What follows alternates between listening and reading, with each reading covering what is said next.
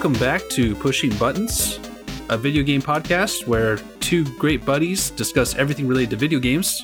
I am Kyle. Some stuff that's not related to video games, too. And we're also on the Geek Freaks Network. My name's Kevin.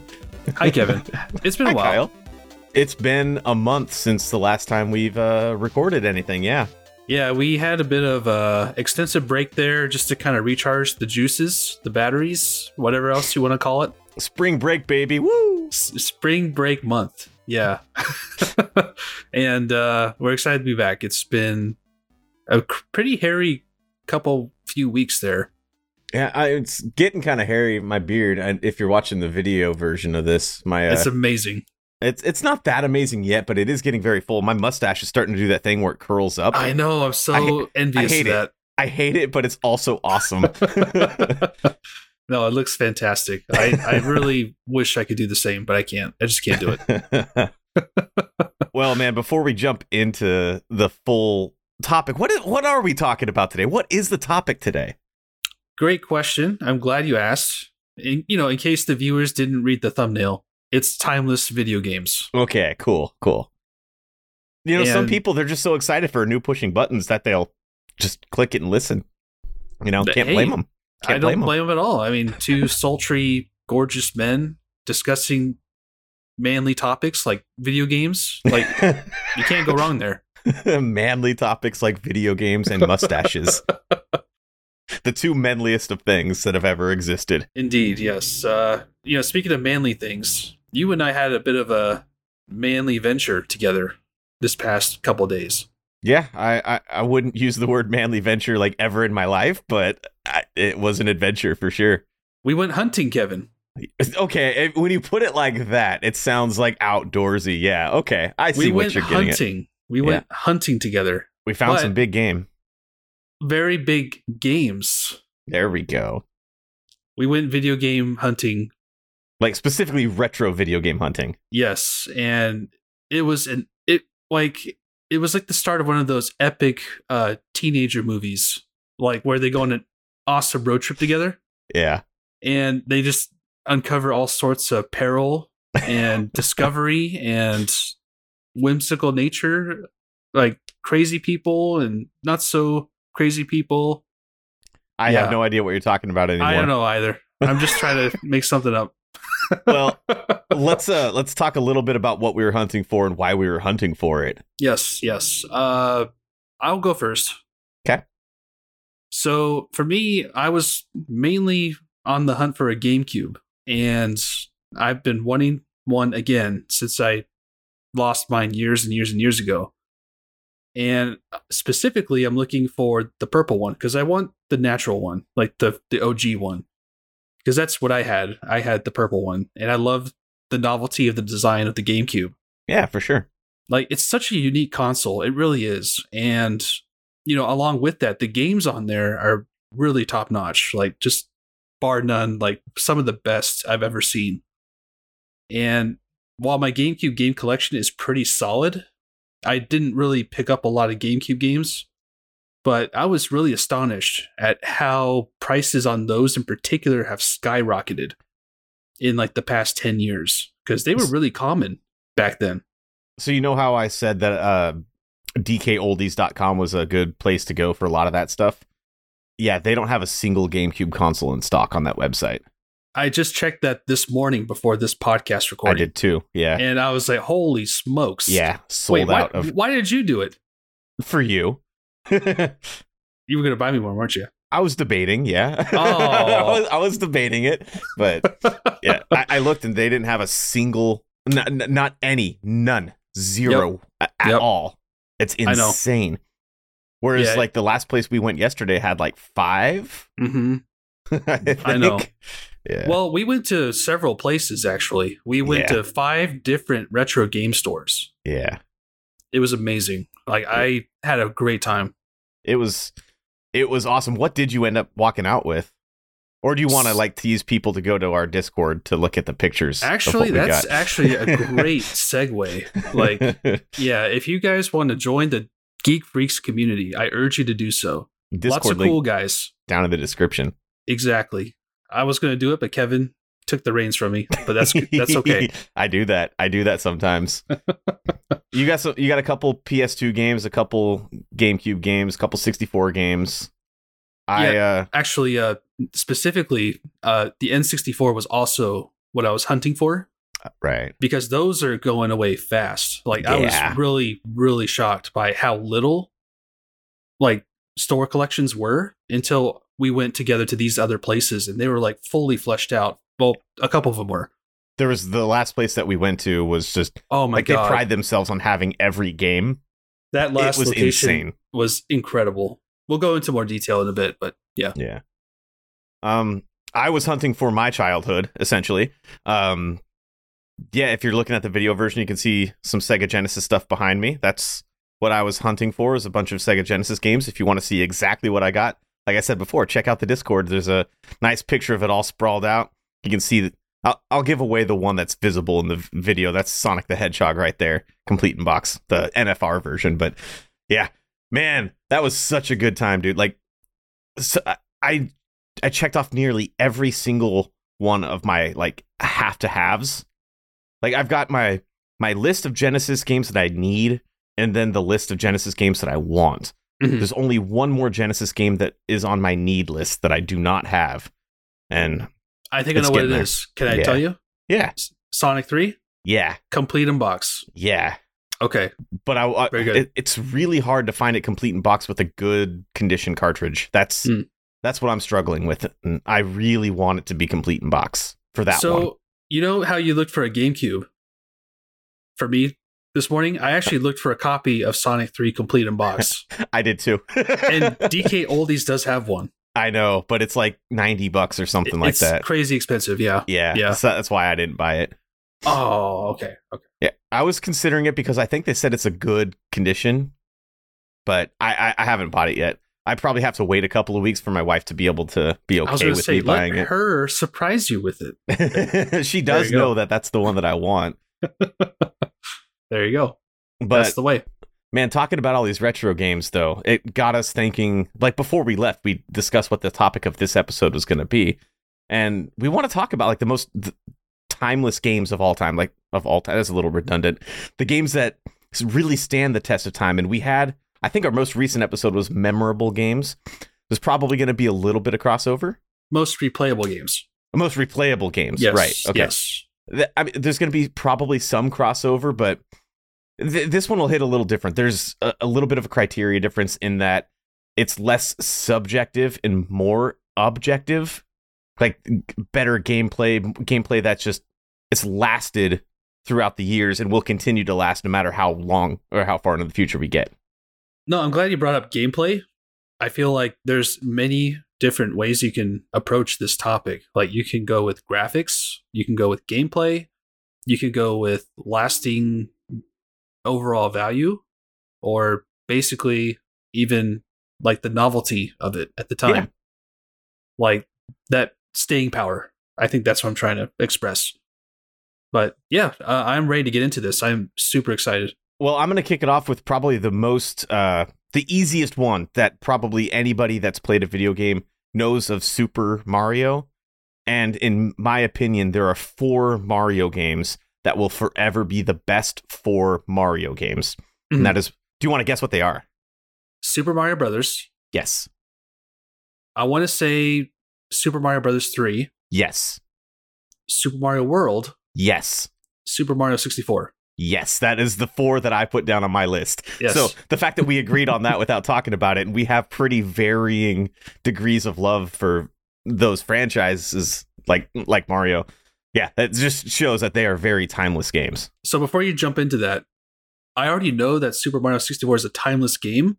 I have never played it before. Right. So I'm really curious to see, like, is it truly a timeless game? Will I still enjoy it?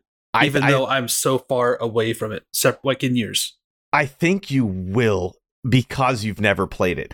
I bought it okay. So I did buy your copy on the 64 for you, but that was a nice gift. Thank you. I bought it for myself as part of the Mario 3D All-Stars collection on the Switch. Mm-hmm. And I tried playing it, and it does hold up, but so much of my nostalgia goggles is what was making it seem so much better than it was. So the game, like the controls are a bit out of date. There are some things with Mario 64 that are out of date. The graphics for a 3D Mario game are definitely outdated. I imagine so, yes. The core gameplay and the gameplay loop and just the addiction to collecting things that you get in a collectathon like Mario.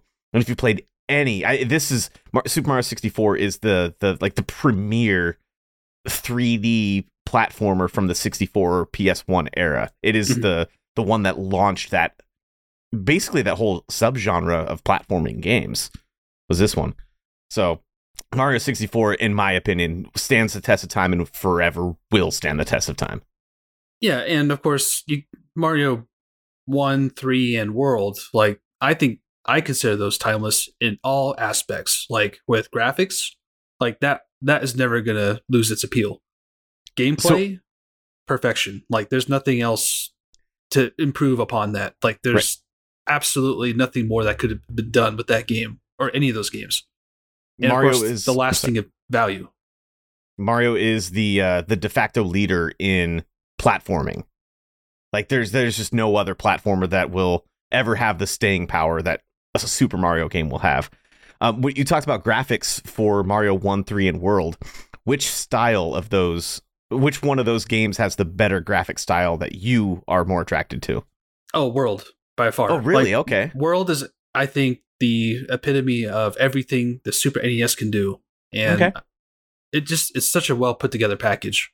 Like the art style and the art direction and the music are just, I could talk about it all day. My favorite thing about Super Mario World, and they didn't really carry this over into Super Mario Maker, or Maker 2 rather, but when you beat a Super Mario World level and that does that yep, and then at the end of it goes and then yeah, that sound effect, just that is I'm sure that Frank will probably take out me doing that one of the 3 times and put in the real sound effect, but actually, Frank, there you go.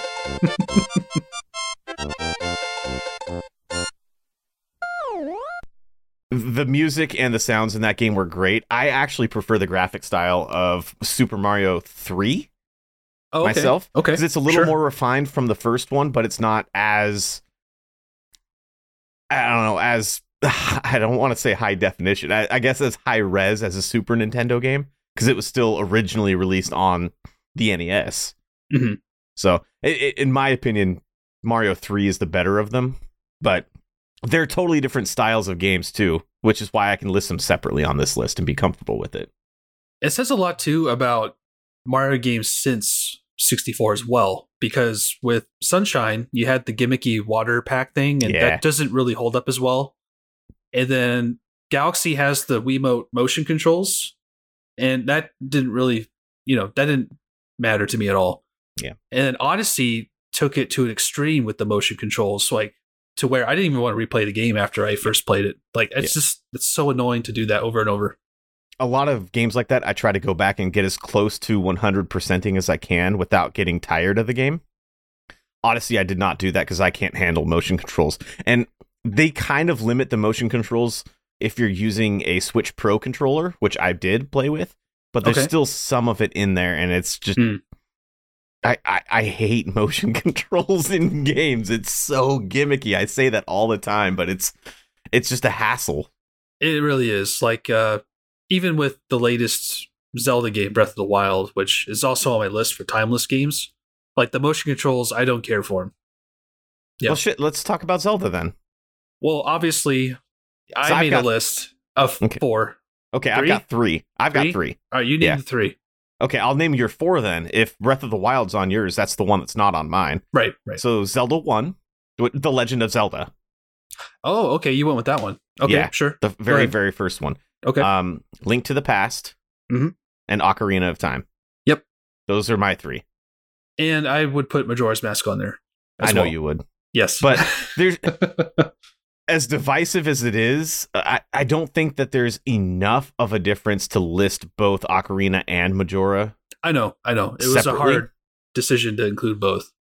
So yeah, I don't care for Majora's Mask because I don't like time limits and time constraints, but it is more of that Ocarina of Time style Zelda, which I loved. So I'm not going to knock it too hard. Because it dealt with time as a gameplay mechanic, and I haven't really seen that replicated as well since then. That's why I included it. You didn't like 24, the game?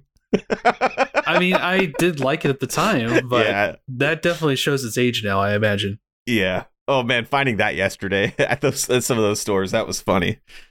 But also, what made Majora's Mask timeless to me, along with the time mechanic system, was just the overall atmosphere of the game. Like, it was so well done. Like, honestly, it could have been a survival horror game, but that's very dark game. It was definitely a more dark and macabre style, like approach to a Zelda game that we haven't really seen before or since, because Zelda's usually a very bright game.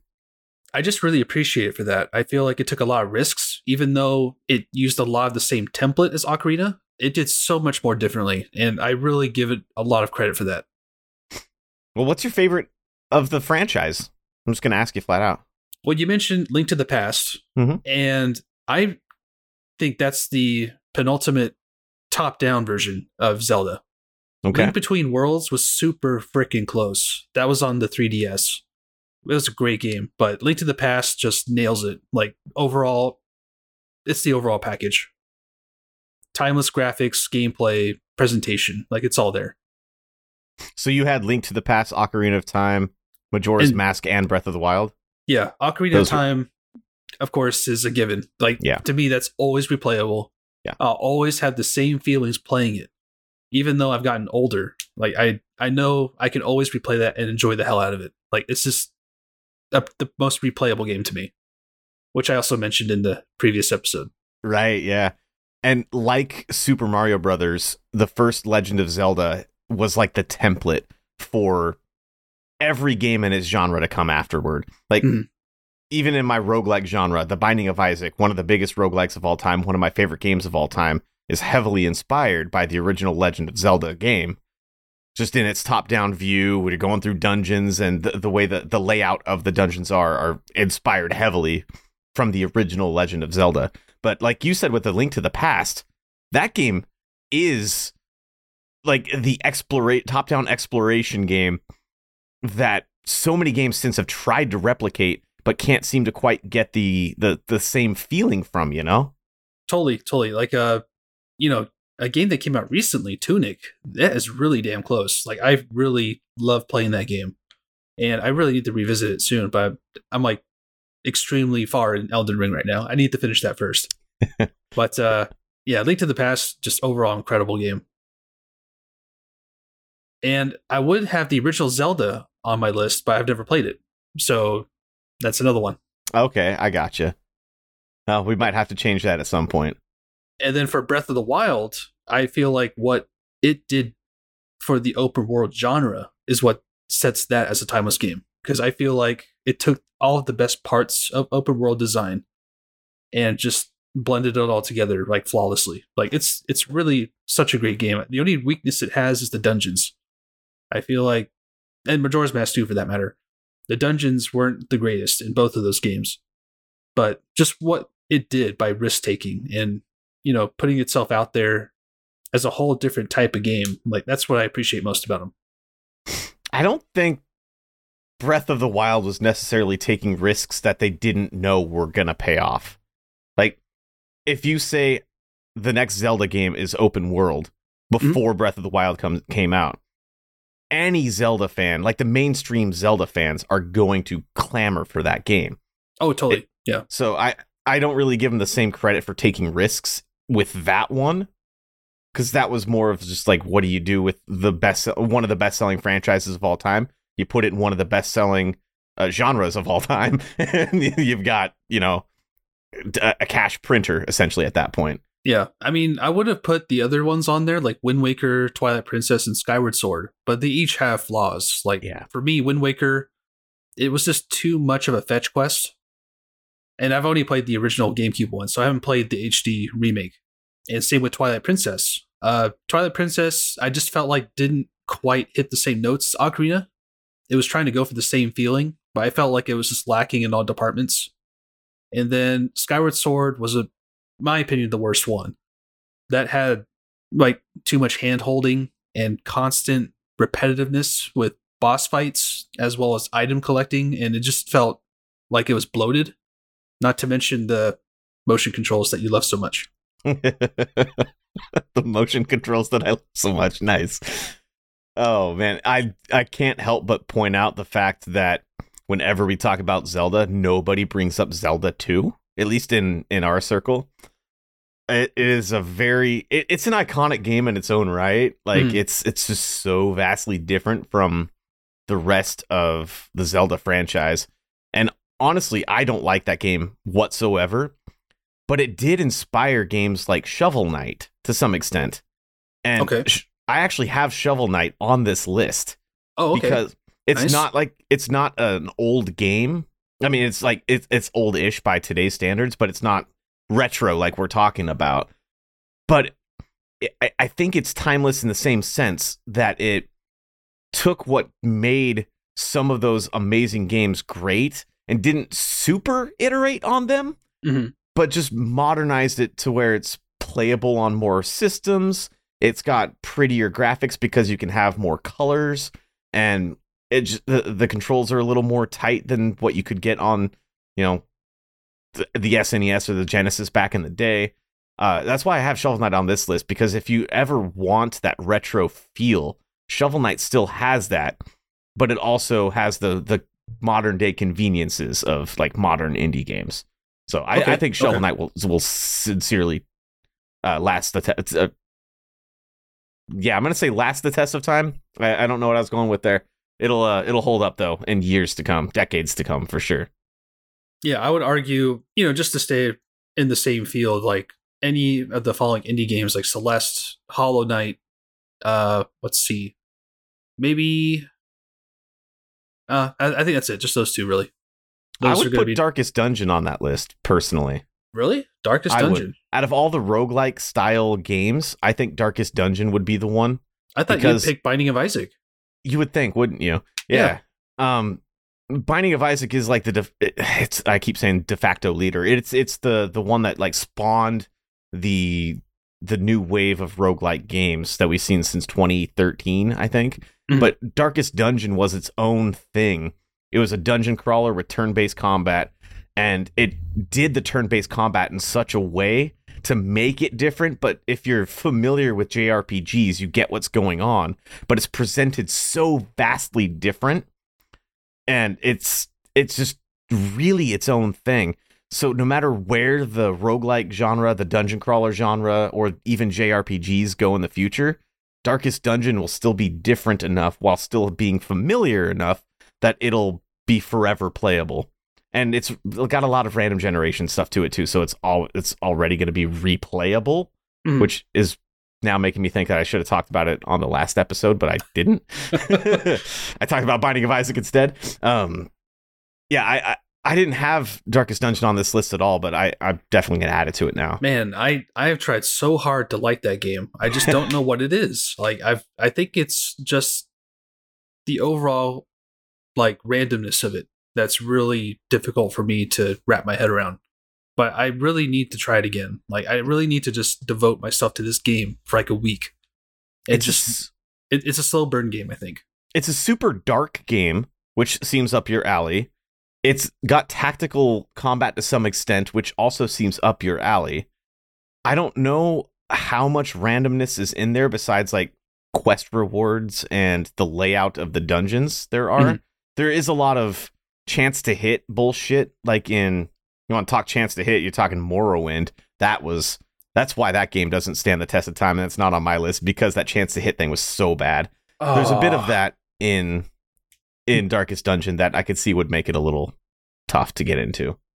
I think now's a good time to mention Skyrim and GTA 5 will be timeless forever because of how many times it gets re-released. Yeah, I think that's kind of a forced timeless thing, but it's get that out of the way. Timeless nonetheless. Yeah, they're not on my list, but I debated putting both of them on my list in the same line, like you just did, back to back, for sure. GTA and Elder Scrolls, I think, they're so highly regarded, but I don't see them as timeless games. I feel like they're very much a product of their time period, especially the GTA games. Like, I don't think they're truly timeless. I feel like they're very much like contained within that time period of when they were released. Yeah. And then re-released, and then re-released, and then re-released. Yeah. That's what actually made me think that way was, as amazing as Skyrim is, and I'm sure it is, I've never really given it a real chance. I put like maybe 40 hours into it, and I was like, okay, I'm fine with not playing more. That's more than a real chance, let's be honest. 40 hours is more than enough to know if you're going to like it. Considering how big the game is, like, I felt like the gameplay was not very, it didn't make me feel enthusiastic about wanting to play more of the game. Gotcha. And I enjoy Fallout way more, but I don't even consider Fallout a timeless game. But the Bethesda ones. But go ahead.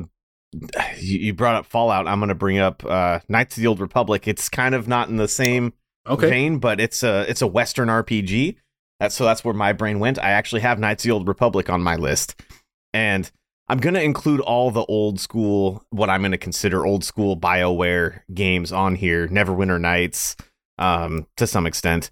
All the games like Icewind Dale and the Forgotten Realms games that aren't all even made by BioWare, but that style of game that led up to Knights of the Old Republic. But if you ask me, the most timeless Star Wars game and probably the most timeless Western RPG is going to be Star Wars Knights of the Old Republic. That was just such a it's like hard to think of the words about that game. I think its biggest strength is its story. Like, the gameplay isn't really that, it's not anything bad, but it doesn't really leave a lasting impression, I think. Like, it's just a tool for you to progress through the story. So I actually liked the combat system in that game. It's great. Yeah, I agree with you. I feel like, though, what really motivated me was the writing and the story and the dialogue, the spoken dialogue. Like, holy crap. That was just so trend-setting at the time for, like a Western RPG. Yeah, the fact that it was on the original Xbox and was... I just think it was ahead of its time. Like, if it came out instead of Mass Effect in 2007, or 2007, was that when that came out? Yes. Yeah. If KOTOR would have come out when Mass Effect came out, KOTOR would have been a completely different game. They were kind of constrained to do the turn-based combat the way they did, due to limitations of the hardware and the physical medium being a CD at the time. It was just, you couldn't fit as much on there. And the fact that they went way overboard with all the side quests and the spoken dialogue, even if a lot of the alien dialogues repeated throughout the game. Omidopi. Just like over and over again. Now, that might have been from the Old Republic, that Omidopi. But... bun bun. Yeah, there you go. Bun pizza. House. I'll always remember that. Yeah, nice. Yeah, they obviously there was a lot of limitations at the time, so they had to repeat a lot of that alien dialogue and stuff. But it was so far ahead of its time. I think that's why I'm not looking forward to the remake or remaster, whatever's been announced recently. I'm not looking forward to that as much because the old game still holds up to this day. Mm-hmm. Mm-hmm. So I don't want them to try to replace that. I mean, for me, I think how you view Western RPGs, I view immersive sims. I feel like every game that is an immersive sim is truly a timeless game. I'm thinking like System Shock, Deus Ex, BioShock, Dishonored, Prey, like the new one, the 2017 one. Right. Thief as well. And there's probably a couple more I'm forgetting right now. But those games, I think, really stand the test of time because they're so well done with the gameplay. Like, you can truly choose how you want to play in those games. Like, if you have a problem in front of you, you can come up with so many different solutions to solve that problem. And that's what the different gameplay styles, it leads to player exploration and discovery. And just from a gameplay standpoint, I truly see those as timeless classics. Well, from the ones that you listed, which one do you think you would pick over all the rest as being the most timeless, the one that would hold up the best? Man, that's a good question. If I had to pick one, wow. I would say either Deus Ex or BioShock. Okay. And the reason why Dishonored's not on there, I would have picked that, but the story, it's okay, but it's not the greatest. And System Shock 2, it's an amazing game, but it's dated. Like when you play it's dated. And Deus Ex is too, but the way you progress through that game and interact with the world and discover how many solutions you could come up with on your own, like it truly was like the pinnacle and really like the first of its kind. Deus Ex was just incredible game. I would have selected Deus Ex from that list as well, because the only thing that doesn't hold up are the graphics. And obviously the graphics are a product of the time period, so you can't really hold that against it as far as timelessness goes, in my opinion. So that definitely be mine. That's why I wanted to pick Dishonored, because that game still looks great today. Beautiful, yeah. Yeah, the art direction of that game is flawless. Like, I love playing that game. Just to get immersed in that world. Like, it's incredibly well made. If you want to talk about games that you can do whatever you want, I have Minecraft on my list. Okay, nice. I genuinely think that Minecraft it's got to be one of the most timeless games of all time, just because of how many people still play it to this day. And it's like almost like a decade old at this point, isn't it? Or maybe 2011, I think it came out. Oh, damn. So it's over a decade old at this point. Yep. And they're still coming out with new shit for it. There's still tons of people playing it. There's different ways of playing it. It's all about creativity, and its only limit is essentially your creativity as a player or as a creator, for like a content creator for it, or whatever you're doing. But that game, it's essentially limitless within the world, within the confines of the game, because it's just pure creativity. I think that is a really strong facet of what composes or comprises a timeless game. I think infinitely more important than graphics or story is gameplay. And when I think of gameplay, I actually think of Chrono Trigger. Okay. And the reason why I, hang on to that one so dearly, I think that is truly a timeless game. Like, overall, just immensely well done. Oh, I agree, 100%. And, for me, I played it on an emulator, but then later on, I picked it up again and replayed it on the Nintendo DS. Okay. And it felt just as good to play the first time as it did the second time as it did the first time. And its story is really well done too. Like, it could, again, like, it covers time traveling, like Majora's Mask. And I feel like the characters are really well written, even though they're just little sprites on your screen. Like, the story was really well done, and all the character interactions in your party, as well as how they played off of each other with the gameplay, because you can combine their abilities to make new attacks. And it was just really well put together. So whenever I think of, I didn't own a Super Nintendo as a kid. Whenever I think of Super Nintendo, I think the third game I always think about is Chrono Trigger. When I think about the best JRPGs of all time, the first game I come up with is Chrono Trigger. And I've never completed that game. I also have it, or had it, I don't know if I still do, on the DS. I might still have my DS copy of it. I have to go searching. After retro game hunting yesterday, I have to go through that closet and see what I have, because I know I have a Nintendo 64 somewhere. I'm sure of it, with my copy of Majora's Mask. I know I've got my DS. Anyway, sorry, I'm getting way off topic now. It's like that momentum builds up and you just can't contain it anymore. Oh, man. There was one time when this is off topic now, but when you and I were like DVD collecting back in the day, like after high school, I got to a point where I was making a list of every single DVD I owned. I think at the time it was on IGN's website. You could search a game or a movie on their website and then say add it to library, just as a tracker. Oh, I remember that. Yeah, I did that with all of my games. All of the games that I rented on GameFly, I clicked played, and then every game that I owned, I add to library, and then with all my movies, I did the exact same thing. Be crazy if I could find the login to that to see what I lost over the years. Because I know. I've gone through, like, just the Xbox 360 alone, I have gone through, speaking of timeless, the Xbox 360 is probably the most timeless console of all time, if the Xbox Live Arcade was still around. True. But yeah.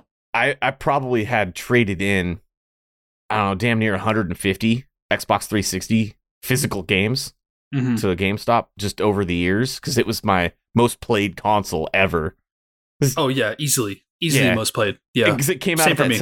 It came out at the time, like, during high school, or like, it was, for me, it was the biggest after high school, and I moved out and lived in an apartment, and that was like my only form of entertainment because I couldn't afford cable. I could barely afford internet. I had my 360 and I had all the cheap games I could get. And yeah, damn.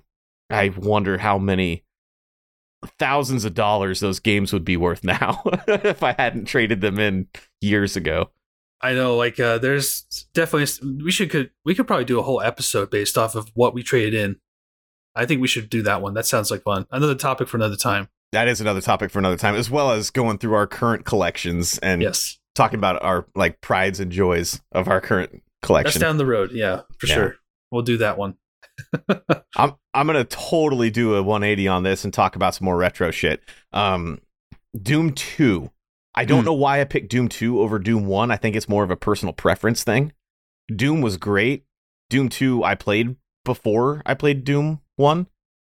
I've got such good memories of this game, of my dad playing online with his buddy, connecting, 56K modem. We had to buy a second phone line so that my dad could play games on the internet with his buddies. But playing Doom 2 and watching him play Doom 2 and just knowing that franchise essentially spawned the first-person shooter. Like, it wasn't the first-person shooter, but it was the biggest at the time. And it, with id Software at the helm, it just blew the fuck up into what became your Halos and your Call of Duties and all the modern-day first-person shooters. They owe everything to Doom and Doom 2 and Wolfenstein 3D. I agree with that. Yes. And Doom 2 is the best of those three early id Software games. I actually had shooters on my list as well, so I'm glad you mentioned Doom 2. I didn't have that on my list. But, going into shooters, like, that was a huge genre.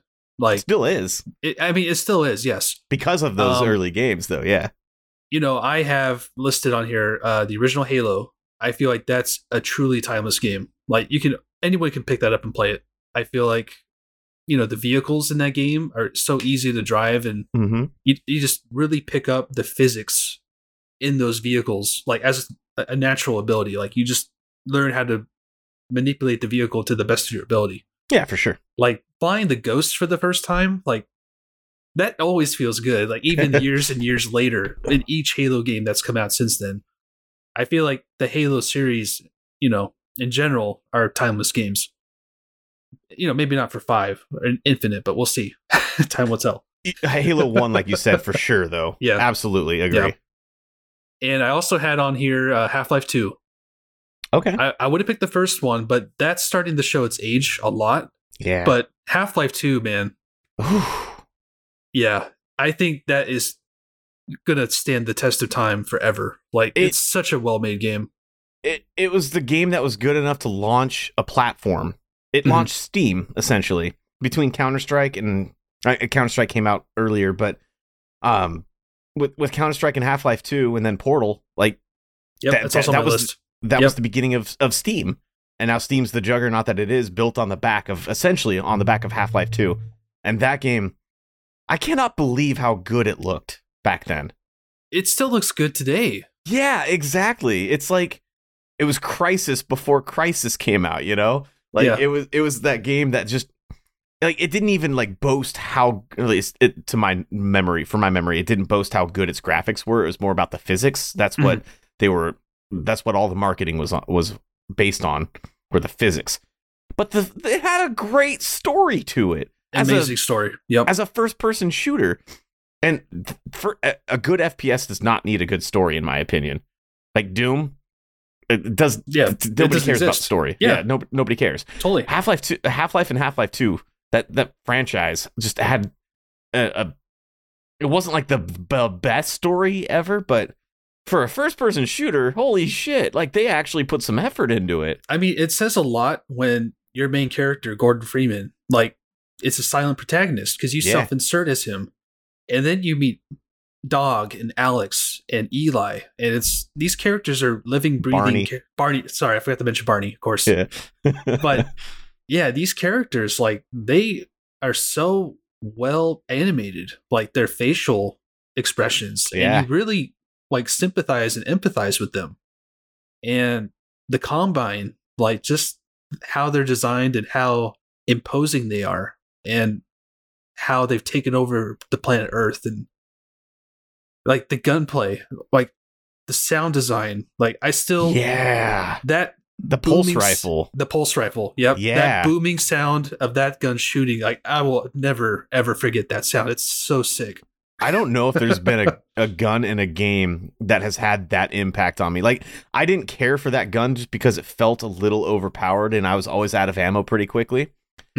But this, like you said, the sound just made me want to use it because it felt like, especially if you're wearing headphones while playing it. Oh, yeah, amazing. It's got that heavy bass to it that just makes you feel it while you're listening to it. It's so good. I mean, all the guns aside from the pistol sound really good. Like the Magnum and the shotgun. Using the crossbow was fun as hell. Yeah. And the gravity gun, like, you can't talk about Half-Life 2 without talking about the gravity gun. Exactly. Yep. It spawned the portal gun. Like, it was the basis for the portal gun, and then physics-based puzzles and like weird first-person puzzle games in general were because of the physics engine in Half-Life 2, the Source engine. That's where all of that came from. Indeed, yeah. Overall, just impeccable game. Like, there's no faults with it, in my opinion. Well, I'm going to bring up a first-person shooter again now, then. I have a couple more, too, but you go ahead. I'll talk about GoldenEye 64. Oh, okay. Interesting. Okay. It was... I think it was the reason a game like Halo could be as successful as it was. It was the first successful FPS on a console. And it showed that FPSs don't have to be played like exclusively with a mouse and keyboard. I still prefer a mouse and keyboard for sure for an FPS, 100%. Of course. Obviously, that's not necessary. And GoldenEye not only made couch co-op and couch competitive games fun, but it spawned the console FPS. And even had like games like Time Splitter at the time that were spin-offs of that, Perfect Dark, games that were very reminiscent of GoldenEye before, your Halo, your Medal of Honor, your Call of Duties, Quake, and all of those started coming out. GoldenEye 64 was a leader for the N64 and for, friends hating each other. Yeah, cheating by looking at your opponent's screen. Yeah. Which is great because there's a game called, I think I've talked about it on here before, a game called Screen Cheat, where it's a competitive FPS where you're playing online, but you have everybody's screen as a split screen on your screen.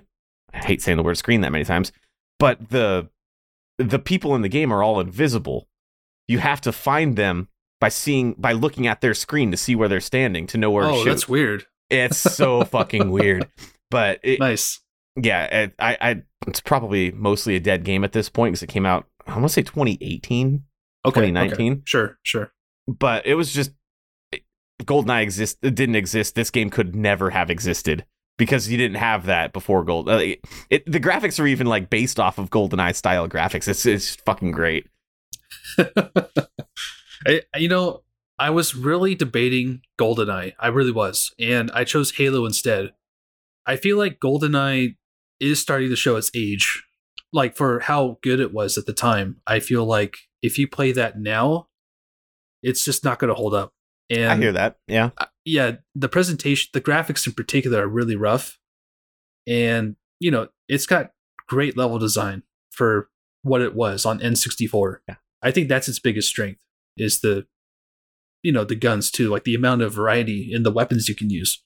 Well, it was also one of the best movie adaptations. And that too, yes. Like, there aren't very many good, like 007 as a franchise is a good game franchise, even when they take after the movies. we never see that in any other franchise that's adapted either from games to movies or movies to games. Besides, in my opinion, Sonic the Hedgehog has been. I haven't seen Sonic 2 yet, but I'm looking forward to it because of how much I loved the first Sonic movie. But yeah, it's just not heard of, especially back in the mid 90s. Indeed, like I didn't see the movie until much later after I played the game, and I was like, wow, this actually is really, really well done, like the adaptation. In the way that GoldenEye got me to start watching the Bond films, the same way that WCW NWO World Tour got me to start watching pro wrestling. There's a game on the 64 that got me into something. I don't care for Bond films as much as I care for pro wrestling, but I'd still put it up there. It's definitely on my list. That's a little bit of subjectivity in there. Now, this might be controversial, but I put a Call of Duty game as timeless. Modern Warfare 2. Exactly. Yep. Okay. I hate to put this on those, but it truly is a timeless game. I feel like there's, Modern Warfare, the first one, Call of Duty 4. But I feel like what Modern Warfare 2 did was just overall leagues better than Modern Warfare 4. Or, excuse me, shit. Call of Duty 4. Call of Duty 4 Modern Warfare. Modern Warfare. God damn it. And, a lot of that has to do with the timing of the game. I feel like, I think it was 2009. Sounds about right. This is when we started seeing a huge surge in competitive FPS games. And I would put Counter-Strike on my list, but there's been so many versions. I mean, technically it is a timeless game, but I feel like because it's multiplayer only, not everybody has access to that. Right. But with Modern Warfare 2, you do have the campaign, and that's probably one of the most memorable FPS campaigns I've ever played because of all the shocking moments in it. The special ops mode was really fun too. Mm-hmm. You go through shorter levels and try to complete objectives. That was the Modern Warfare 2 was the first game that I actually actively tried to 100% on my 360. And I was always ever one Spec Ops mission away from getting the last 2 achievements I needed and passing that controller back and forth. That was something that we did back in the day. Oh, yeah. At my apartment was that controller would go around and around. And God, nobody could beat that mission at my apartment. To this day, I have 2 missing achievements in Modern Warfare 2 because of that one Spec Ops mission. Yep, totally. And, we could discuss the multiplayer, but I feel like, that will fade with time. Yeah. I'm trying to take into account, all aspects of the game. And, I think as an FPS, it's come the closest to being as memorable as Halo. Well, on the same note with games that are single player, but also the multiplayer is very important. I put Diablo 2 on my list. I put Diablo 1. Did you? I did. Diablo 1, I tried playing. It doesn't hold up. Really? In my opinion, I would imagine it did. Well, they didn't really have much of a skill tree or that. You read books to get spells. And the game was very... It needed more TLC, I think. Really? Huh. I played Diablo for the first time much later. I think it was 2012. Really? And I was really blown away by how well it held up. I was really invested in the game. And, it's super simple. You pick one of 3 classes and you just have one objective, get to the bottom level of this church. And the way that progresses over time and having to go back to town to upgrade your character, it felt like a very self-contained game that you could really play over and over and over. Well, I guess what I'm getting out of that is I loved Diablo. I played the shit out of it ever since it came out and up until the point where Diablo 2 came out. And even then, a couple of times later, I played the shit out of Diablo. But the fact that the core essence of Diablo is a mini game within Diablo 3, it's like a seasonal event every year. I think around Christmas time, they open the church and you have to try to get to the bottom floor. It's basically Diablo, and they even have the walking animations like they did in Diablo during that time. It's fucking great. Awesome. there isn't much to Diablo, whereas Diablo 2 took the core of Diablo and made it a full-fledged open game. Mm-hmm. It's just leaps and bounds above. And I wouldn't put Diablo 3 on this list, even though it's more accessible. They trimmed down a lot of the stuff that made Diablo 2 special, in my opinion. Mm-hmm. Diablo 2 added so goddamn much. Like, it broke the game down into acts. It had a good and necessary expansion, whereas the expansion to Diablo, being Hellfire, wasn't even made by Blizzard. It was made by Sierra, which it was like a third-party expansion, which that's not very common, and it led to the cohesion not really being there. Mm-hmm. So you could totally play Diablo without playing Hellfire, but if you're playing Diablo 2, you need Lord of Destruction to get the full game. It had the jewelry was more all the different identifiable objects that it just had such a greater variety in what it was doing, and it added the runes and the socketing and all that stuff. The Herodric Cube is iconic. Like, you need that stuff in Diablo now because of it. Diablo 2 leaps and bounds above Diablo, and I would go back and play Diablo 2 right now if I wasn't trying to still actively boycott Activision Blizzard. Whereas Diablo 1, I don't think I'll ever play that again, outside of maybe like a Throwback Thursday or something. Let's go a little more in depth there, because I do feel like World of Warcraft has been such an influential game in my life. Okay. But I would not put it as a timeless game. Okay. Because World of Warcraft Classic came out, and that proved everything right that I was thinking at the time. Was like, why is this necessary, first of all? And a lot of the magic that we had when we first played it back in that time period will not be replicated to the current modern day. And I felt like I was one of the few that wasn't too excited about it. And I was, kind of glad to be proven right, because it became such a blitz for the players to, like, it took toxicity to a whole new level in that game. And I just feel like World of Warcraft is very much a period piece, I guess you can call it. And I would also argue that StarCraft is a timeless game. I know you have your thoughts against it. No, I just don't like that style of game. That doesn't mean it's not timeless. I agree with you completely.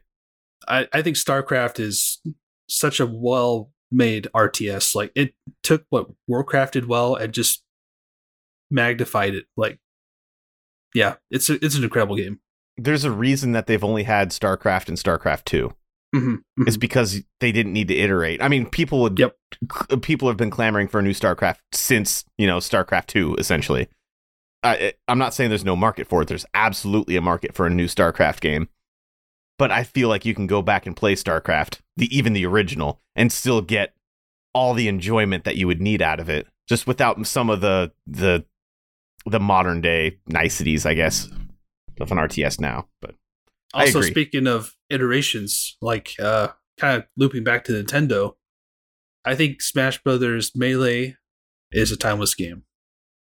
I think, as witnessed by the esports event still being held for it, like, it's insanely resistant to the passage of time. Like, it's just overall really well put together. And I would argue Ultimate is also going to be a timeless game in the future because of how much content there is in that game and the versatile roster. Like, there's so many different characters you can play as in Ultimate now. Like, it's an amazing game. Like, I feel like it will stand the test of time for sure. Yeah, and if you guys listening to this want to hear more about Smash Bros. And other competitive esports games and fighting games, I highly suggest listening to Round 3. It's a new part of the Geek Freaks podcast. Look it up. Fantastic hosts and very informative. And I want to hear Kyle talk about Smash Bros. With them sometimes, sometimes just to hear a different perspective on Smash Bros. Because I don't like that game, but I also agree that there has to be one Smash Bros. Game on this list for sure. I would have gone with the original because of how, amazing that was at the time, but it really much is like contained within that time period. That's what I feel with Diablo 1 versus Diablo 2. Sure. And I feel like also with Smash Brothers, the presentation, like the graphics are starting to show their age a lot. It's still a great game to play, but I feel like it's definitely lacking in comparison to Ultimate. Like, Ultimate's just bar none an incredibly well-made game. And to finish, I'll let you go ahead next. Well, I was gonna say I've got one game. Do you have how many? I got one game too. Yeah. Okay. I'll give you my last game. I think this is the most timeless game because it's like the best or most selling and most iterated upon game of all time. That being Tetris.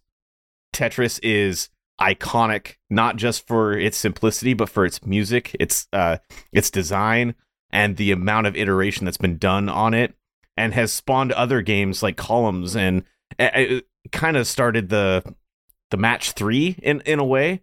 Like I think it's the forefather, I would say, to the match 3 games that are so popular nowadays. But Tetris is just the fact that there's a Tetris Battle Royale game that people still play, Tetris 99, is insane. And then comparing that to a game like Tetris Effect, where you can play Tetris in VR with these like beautiful landscapes going on around the game with amazing sound effects, and it's just so much to Tetris that game will never not be iterated upon. That's going to be the timeless game in my opinion. It's the quintessential puzzle game. Like, there's no way it's ever going to get dull to play. Like, you could take it any direction, like as we've seen with all the different spin-offs, like Tetris Effect and 99 and countless others I can't recall. But I'm glad you could recall the ones that I just said. Yes, I got carried by you. Thank you. Sorry. Pushing your buttons. You kind of are, yeah. Ouch. All right, should I get into mine? Please do. By the way, I love how you went way back to the near the beginning, and I'm actually coming all the way up to the modern. Nice. It's they're called bookends. We're bookending this thing, yeah. Exactly. Elden Ring is going to be a timeless game. I'm calling it. I'm calling it now. Yeah. Why am I not surprised? Why was I surprised? I shouldn't have been. Elden Ring, I'm going to, maybe get into this a little bit more in the next episode because I have to review it still. But it leaves me speechless. The game is so incredible. I cannot. I still haven't beaten it. I put 100 hours into it so far, and I'm nowhere near close to finishing it. Like it's a masterpiece. Like that sounds horrible. It says a lot when I don't want to finish the game, because I know, like, once it's over, that's the new top game for me. And yeah, I'm gonna take a long time to think about it, like how it's impacting my gaming career, so to speak. Like it's such a privilege to play it. Like I feel beyond honored to play it. I know exactly how you feel, because everything that you've said about Elden Ring from before launch up through today is exactly what I've said about Mass Effect. Mm-hmm. I don't think I've ever said Mass Effect is my favorite game of all time, but it's gotta be up there as like tied for one.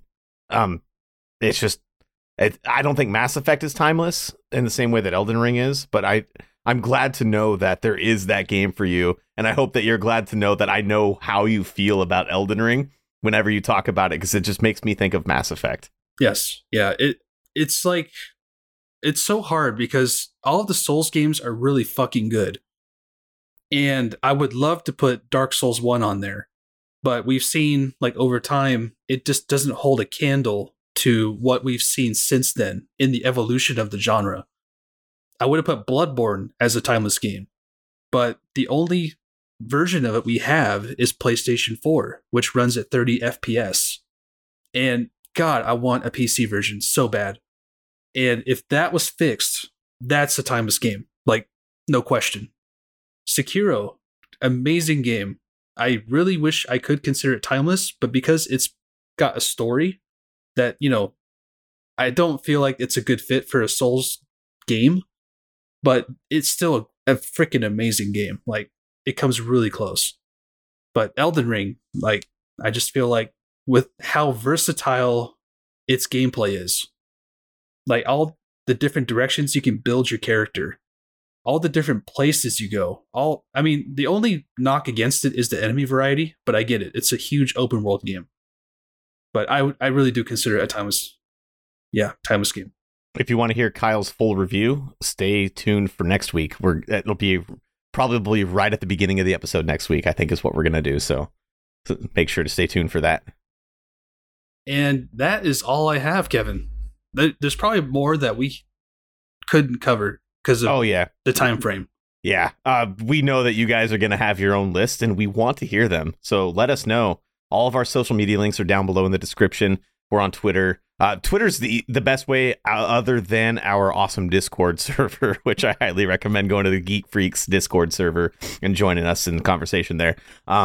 We're there all the time. Even if I'm not online, I'm checking it throughout the day, even at work. And I'm pretty sure Kyle was doing the same. And yeah, we're all, even if we're not active, we're still there. So yeah, chat with us. We want to chat with you guys. And we love talking about timeless games and hope this podcast is going to be as timeless as some of these games are, but we'll find that out in 20 years from now when we're still going strong. We'll see what happens in life. Indeed. Anyway, we'll see you next time. Later. Love you.